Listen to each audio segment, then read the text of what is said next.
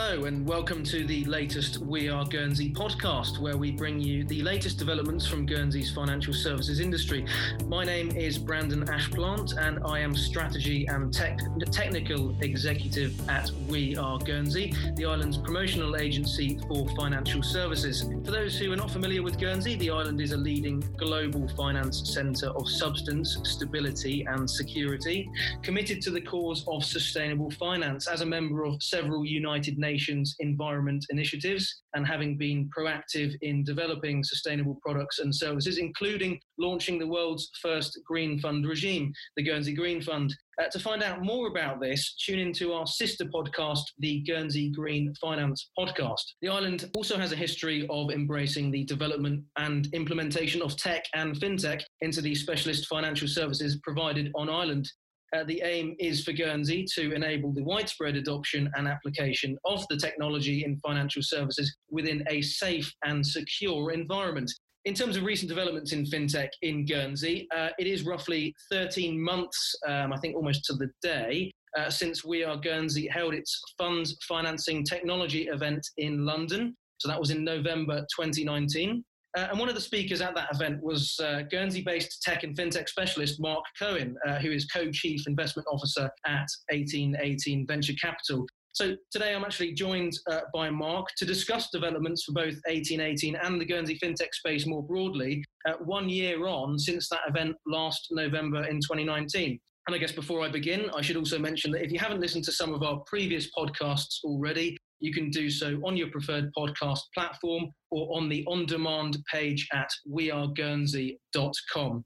So without further ado, hello, Mark. Hi, Brandon. How are you doing? I'm good, thanks. How are you? Yeah, very well. Thank you. Very well. Good. Yes, good. So I guess, Mark, before we delve into the deep-ended stuff, I guess I'll ask firstly, who are you? Tell us a bit about yourself and how you ended up with 1818 here in Guernsey. Okay, so I'll try and keep this as brief as I can. My background is I was originally a maths undergraduate. I went into the City of London and was an interest rate swap trader at various banks for 7 years.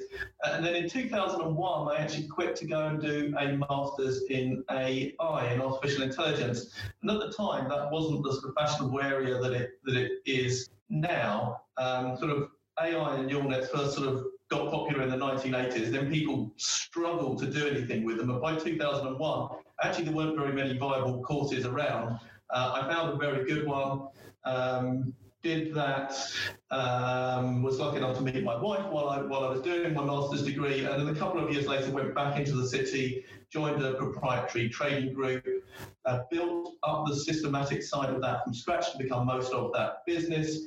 Had actually been doing some poker and AI work on the side with a friend, brought that friend into the business. We built up the AI version of that systematic trading system and that ended up being all of that business. And I was doing that up until sort of 2.5 years ago when I moved to Guernsey. And when I got here, I wasn't 100% sure what I was going to do next. And I was, very fortunate to be introduced to a few people. And there's a, good, talented business community here, and everyone's actually very kind and very happy to share a bit of time. And so I meet someone for coffee. They would introduce me to a few people, and I met, found it very easy to meet lots of talented business people in the community. One of those meetings was with Richard Avery Wright here at 1818 Venture Capital. And he invited me quite quickly to become an advisor to the sort of investment arm of the business. And then sort of not long after, having been exploring all the different sort of private opportunities that were available, I had been able to see that actually by far the best ones that were available via 1818 Venture Capital. And I went to him with a proposition to say, actually, I would like to be more involved and to buy into the business. And that's obviously the short version, I guess, of how I find myself here today. And I guess an obvious question from our side would be, what attracted you to the island in the first place? So that's a good question. So the thing I just spoke about, where the sort of highly talented business community and the fact that people were happy to share their time and make introductions. I didn't know that about Guernsey before I got here, but it's certainly been a hugely positive part of my experience. We'd actually been living in Lugano in Switzerland for 8 years, and I had a keen desire to get either to start my own business or to get involved in a business where I could have a sort of equity stake and hopefully build something for myself and for a business. And so really I needed to be in a sort of English-speaking jurisdiction and a business-friendly environment, which Guernsey absolutely is. I also needed, I've got 4 young sons, married with 4 young sons, and I needed somewhere which would be very good for my family to live and most importantly, to bring up my children. And, Guernsey is a very safe, secure place. The schools here are good. And so that was a huge attraction for us coming here. Okay, and obviously you mentioned you lived and worked in Switzerland, and that's a non-speaking, English-speaking, I should say, jurisdiction. How does it weigh up to those perhaps more, not necessarily far-flung places, but perhaps less Anglo-Saxon jurisdictions? How does the island weigh up against, the UK and those, like I say, more non-English-speaking, non-Anglo-Saxon jurisdictions? So I was in the Italian-speaking part of Switzerland, and my Italian is not that good. I think it would have been hard for me to, it's obviously a very beautiful place to live, but we had problems with the schools there with our children, and that was a concern. And I think what would have been the options there for me would have been quite narrow. Compared to the UK, we like the safety and the security of it here. We like the fact that, nothing is too far away. There are sort of lovely beaches all over the island. And yeah, as I said, the safety and security and just a really nice place to bring up kids. And, if they're out playing, that you don't really worry about them. I guess moving on to 1818 Venture Capital as a firm, I mean, before we get into how you've operated for the past year and how the landscape's changed since that financing event in London over a year ago, what does 1818 do? I mean, obviously it's early stage tech and fintech businesses you're looking at, but what, on a perhaps more granular, more detailed level, what do you do? So we, as we said, invest in sort of very early stage tech and fintech businesses, and that can be, on occasion, though not most of the time, literally the first money that they receive. It's often the first institutional money they've received, and we are prepared to invest early before there are that many proof points in a business. And the benefit of that too, there are lots of companies out there that need funding and are looking for funding to get going. And we feel that we've seen enough opportunities and we have the right experience and right expertise to make good decisions on those businesses. Now, obviously, the earlier you go, the slightly higher risk it is, but we feel that's heavily outweighed by the sort of extra return potential of those things. And actually, those businesses need it. The sort of industry trends are towards mega funds, and they naturally have to invest later where people need more money. So there is actually a funding gap and therefore an opportunity to earn excess returns if you're prepared to back your judgment and invest in those businesses. And in terms of what I specifically do, obviously there's a lot involved in running a business, but part of my role, as you said, is co-chief investment officer. And so the first thing that in any business when they come in, the sort of top of our funnel, if you like, and we talk to hundreds of businesses a year, is that they'll come in and they'll actually have a very quick 10-minute call with me, and we actually get to see them and talk to them and hear what they're doing and give them a chance to talk about how their business works, rather than just sending in a pitch deck and maybe never hearing anything again. And so we think that's better for the businesses, helps us to invest, and is better all-round outcome. Yeah, and I mean, I think from your point, meeting people and meeting entrepreneurs and so on, and people you're looking to invest into, that's a crucial side of things, isn't it? You can't just have you've got to meet them. You can't just have a Zoom call. I mean, but has that changed? I mean, of course, in the last year, we've had COVID, a number of lockdowns. Obviously, in Guernsey, we had a lockdown in around the second quarter of this year. How did that affect things, and how did you continue to operate business as usual, as it were, in light of COVID and the lockdown? So I use the word meet, and now when I use the word meet, I do actually include Zoom calls and video calls in that. And so obviously, I think 13 months ago, when we met, we never invested in a business without actually meeting the people and actually meeting them in person a number of times. our process has changed. And actually, a chunk of that process changed, what I just talked about in terms of the first pass at the top of our funnel being a sort of quick online pitch. That was going to change anyway, even without COVID. But the sort of main thing that has changed is that if you'd asked us at the start of the year or at that event, would we ever invest without meeting someone in person, we'd have said no. Now we have made a number of investments this year. One of them so far is one where we've never met them in person other than over Zoom calls, and two more that are going to close before the end of the year are also businesses where we've never physically met them. And so I think that's just been a natural change that everyone has had to adapt to. It's either that or don't invest, and there are too many good opportunities out there and businesses that need financing to not do that. Yeah, and I think is there a side to it? Do you think things will go back to normal? Do you think you will? Obviously the COVID vaccine is now big news, and hopefully the world will return to some sort of normalcy, or some hopefully a pre-COVID state of normalcy very soon, and we'll be able to travel around the world and get back on planes and so on, as perhaps that's not great for the environment, but it's something that we hopefully will be able to return to be able to have the option to do. Is that something that will be happening? And do you think you will definitely go back to meeting people, or is it the case that you might be able to close deals just through having met via Zoom calls? Or I say met, but having talked through Zoom calls, is that something that will be the norm going forward?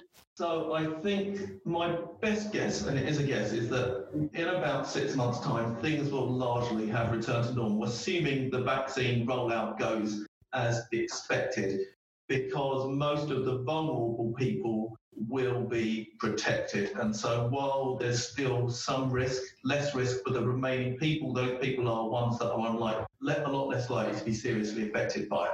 In terms of process for us, we have discussed this. We will not go back entirely to what we were doing beforehand. As I said, we sort of retooled that investment process, and part of that was sort of coincidence that it happened around COVID. I think we will try and meet people in person as but that will most likely be a sort of final sense check before we close an investment, rather than meeting them lots of times in practice, because it's a question of how do we most efficiently spend our time and make the best decisions. And actually, if you're traveling, if you're forcing them to meet you, or you're forcing yourself to travel to meet them, it chews up a lot of everybody's time. And you want them to be running their business, and you need to run your business and also explore as many different investment opportunities as you can. So it won't go back to 100% to how it was beforehand. That I'm certain of, at least for us. And you have closed deals. Could you sort of specify on some of the deals you have closed in these COVID times? So I'll give two examples. We closed one deal. We invested in a business called CapDesk in August last year, and we made a small investment at the time. In the beginning of April, I think about a week after the stock market lows, they raised another round at a sort of quite a significant premium to where they raised last year, which was quite incredible, actually, that they managed to close a round at that time. Very impressive. I mean, literally probably the hardest time to do that since the financial crisis. And we were able to, a founder that had left a sort of about 18 months previously, we were able to buy out one of the founders at a sort of 20% discount to that round, and we now own, for our investors, a significant share of that business, and they're doing absolutely great. So, and they're hopefully, they're doing really well. And we're really, really happy with how that investment is going.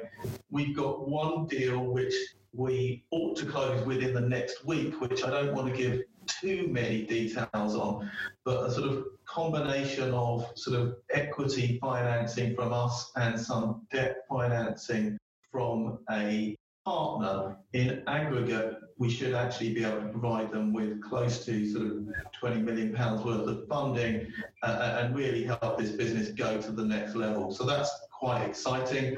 Just because the deal hasn't closed yet, I don't quite want to give the name out, but that's again, another business that we've never met them in person other than via Zoom calls and all the due diligence when you're talking to their clients, just to sort of verify that, they are as good as they seem to be. All that stuff has been done remotely, and that's actually quite an exciting deal. We're very looking forward to closing that one.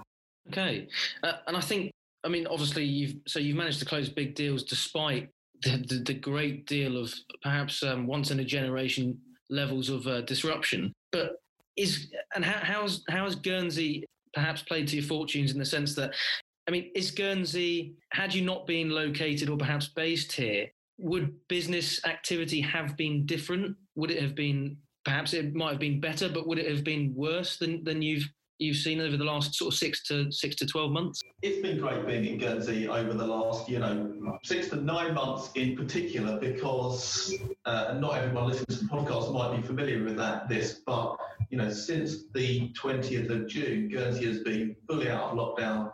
Life is normal. You can meet someone for a coffee. I met a local founder for a coffee this morning. You can go for lunch. There's no masks, and we're able to sort of come back into the office and all work together. And while when everything was remote, when we did have our lockdown, we made that work, and it actually worked pretty well. It is nice to have that option and to be able to come back into the office. Interestingly, some people are still choosing to work from home, and some people are, doing half and half.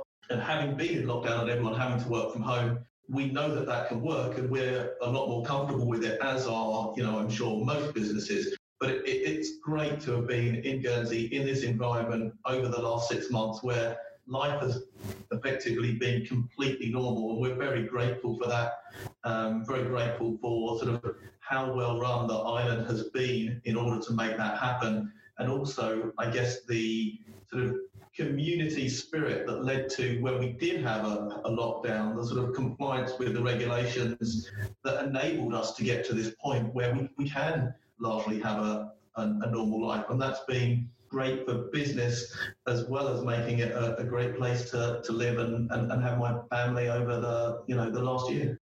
Yeah, I suppose from both a personal and private life perspective, but also from a business levels perspective, it is almost a two-pronged sort of issue, in the sense that we went from, like you say, assessing how well business continued over lockdown and during that lockdown period, but then also how well business activity has not necessarily bounced back perhaps, but continued in the Guernsey's post-lockdown period since, like you say, mid to late June this year. So I think, you've obviously closed the deals, you've continued to operate as a firm. How has Guernsey's, I would say, infrastructure, how did that impact during lockdown? Because Guernsey Finance, we did conduct research around early summer as we came out of lockdown to assess how well businesses, specifically within financial services, managed to continue operating business as usual. And we assessed a number of issues. And one of the key positives that came out was that infrastructure is pretty good on Ireland, despite perhaps what others might say, in the sense that the broadband isn't necessarily too bad.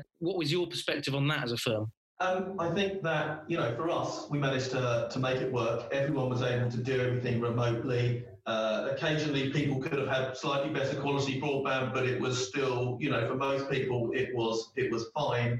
And we were able to work remotely and make that work, and the infrastructure was good. And the governance of the island was able to continue in terms of the states and the civil service to be able to continue to provide services. I think we saw, again, a lot less. There were some shortages in the shops during lockdown, but I think it was a lot better than it was in the UK, which is very impressive, given that we are an island and reliant on, deliveries. And so, I think the states did a good job in, preparing for that and making sure that everything was well set up. Okay. And I think also, like I said, the second sort of pronged part is obviously the returning to normal since June, being out and about, not wearing masks. Obviously, travel off or onto and off island is very much impacted, but within the island bubble, it's practically pre-COVID normalcy. Had you not been based in Guernsey, what would that have looked like, in the sense that you would likely still, I mean, it depends where you would be in the world, but you'd perhaps almost definitely have been in lockdown longer than you were in Guernsey, and then perhaps up till now. Having come out of lockdown and being able to meet people on Ireland, has that massively impacted your business? I mean, how does that scale up? It's incredibly helpful to me for our business, because we are, a lot of business is about being able to form connections with people and meet people. And while you can do some of that over Zoom, as we've discussed, actually, part of our business is building up those relationships with people. For the investors that we have that are on Ireland, being able to meet them and talk to them and sort of explain what we're doing. And those are all things that, there's literally, as far as I know, nowhere else in the world where it's just pretty much business as usual and everything is just exactly how it was. So that has been, very, very helpful. And it would be remiss if I didn't ask you to sort of sum up. Obviously, the last year has been heavily impacted by COVID and COVID lockdown.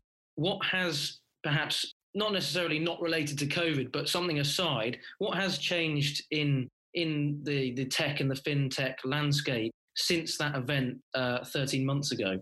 So I think some of this is industry trends anyway, and some of this is driven by COVID, which I think is just that largely has caused an acceleration of those trends.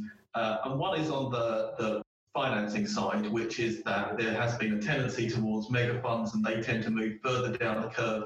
And there therefore is a funding gap that we can help fill for those businesses and hopefully therefore generate better returns for our clients.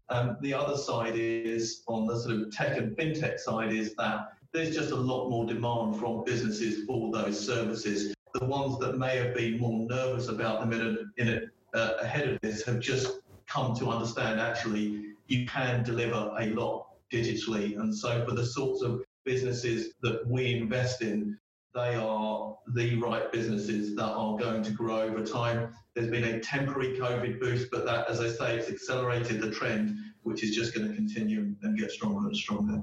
Okay, well, thanks, Mark. And thank you, Brandon. Thank you.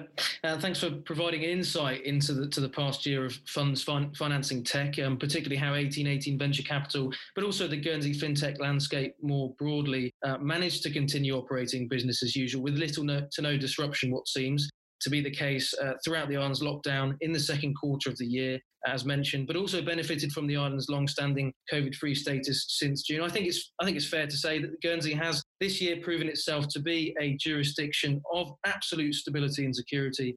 As alluded to earlier, Guernsey Finance Research has suggested that the island's infrastructure and good governance were two particularly key issues to enabling business activity within financial services sector on Ireland to continue without disruption. And thanks for tuning in. To learn more about Guernsey and its financial services sector, head over to our website at weareguernsey.com or check out the We Are Guernsey podcast on your preferred podcast platform.